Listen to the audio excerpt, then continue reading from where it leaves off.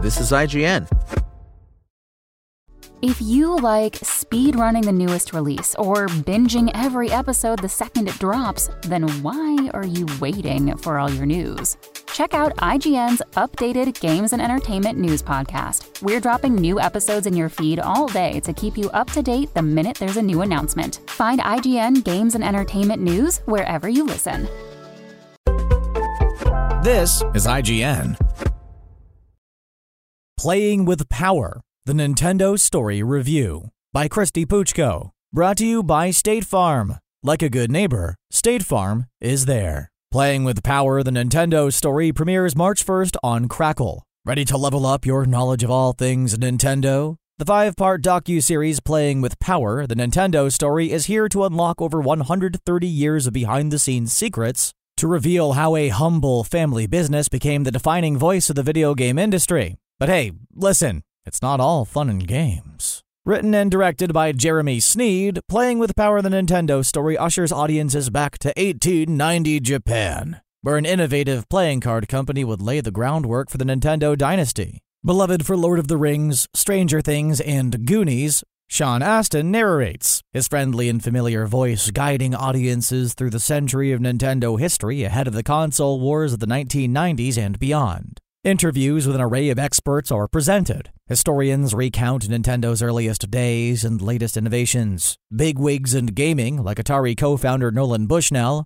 co-founder of Nintendo of America Ron Judy, and former CEO Sega of America Tom Kalinske recount the heady days when gaming moved from the arcade to living rooms. Famous gamers like Will Wheaton, Alison Haislip, and Natty Zombie Unicorn Casanova provide personal anecdotes and color commentary. Each of these interviewees exhibits a clear passion for Nintendo or gaming. Sadly, this excitement isn't catching because Sneed's approach refuses to probe. As was the case with the documentary feature Console Wars, the voices favored in Nintendo's story all come from the American branch. The founders who paved the way for Mario Bros. To dominate American gaming are paid respect and lip service from historians and colleagues. Yet, these Japanese innovators aren't interviewed. Instead, their personal and professional lives are presented as bland dioramas with plastic figures standing in for actual people. Sure, some of these Nintendo titans aren't around to be interviewed. Still, for all the praise Super Mario / The Legend of Zelda creator Shigeru Miyamoto is offered in this series, you'd think they'd talk to the 68-year-old living legend himself.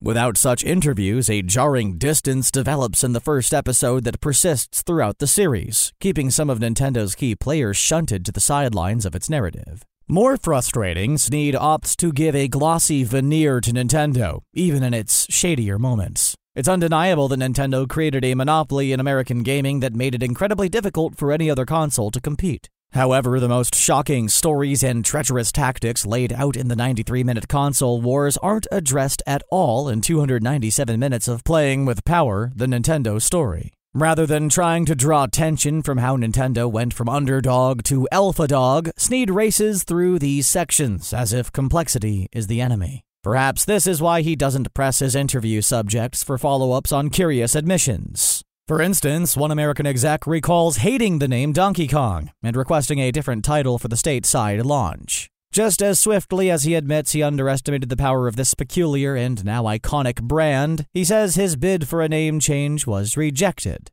Why did he hate the name? What did he suggest instead? Why was his proposal rejected? Sneed doesn't ask. So any path or tension or even the possibility to imagine a world without the Donkey Kong we know is just lost. Gold coins spilled to the brick floor. Instead of a deep dive into the darker realms of Nintendo's story, Sneed is happy to stay on the surface and even warp whistle through awkward bits about lawsuits and missteps. Thus, he offers a glossing over that isn't all that thrilling. Maybe to make up for the professional tension skirted, Sneed stuffs his series with a relentlessly booming score. It's so loud and persistent that at times I struggled to focus on what was being said by interviewees. The music refused to be background. It's as if Sneed were trying to make up for a lack of any dramatic tension with an orchestral score that screams at you to feel something. Not every scene is approaching Bowser. When music isn't actually building to a climax, all these crescendos move from diminishing returns of tension to outright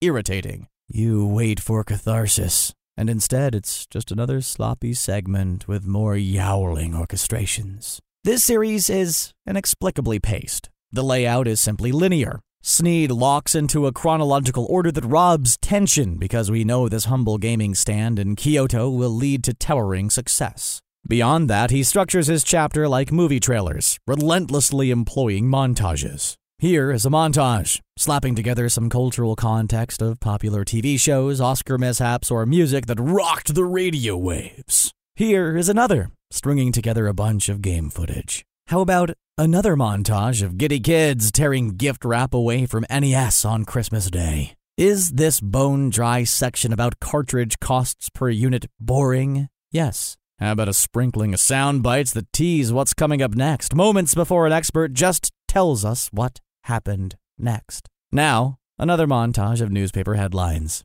All this makes it impossible to get into the flow of the show because there is no flow. Every section feels like a pop-up ad, blaring, disjointed, and trying to tell us something. This is weird because if you're watching this show, you're already sold. Likely you've owned a Nintendo system or 3. You've got a favorite character. You know their best battle move. On some level, you're Team Nintendo, so why does this whole show feel like a fevered sales pitch? The verdict. From a superficial exploration of Nintendo's Japanese branch to a disjointed pace and an astoundingly annoying score, playing with power, the Nintendo story makes for a dreadfully dull watch. Sure, in the nearly 5 hours of screen time, there's some interesting information unearthed. But Sneed has buried it deep in bells, whistles, and Nintendo nostalgia. Amid the morass of montages, the show becomes insufferably one note. Such a surface treatment of all this history might have played better if it weren't stretched out across so many episodes.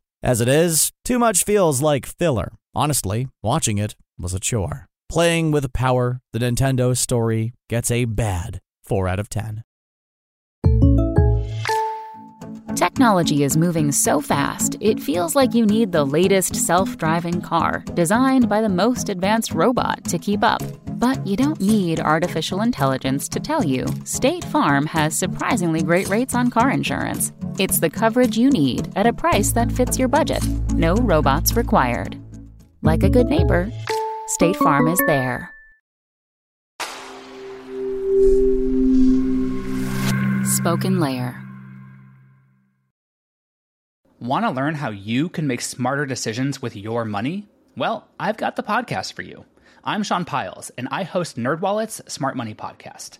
Our show features our team of nerds, personal finance experts in credit cards, banking, investing, and more. And they'll help you make the most of your money while cutting through the clutter and misinformation in today's world of personal finance. You'll get clarity on strategies to help you build your wealth, invest wisely, shop for financial products, and plan for major life events. Listen to NerdWallet's Smart Money Podcast wherever you get your podcasts.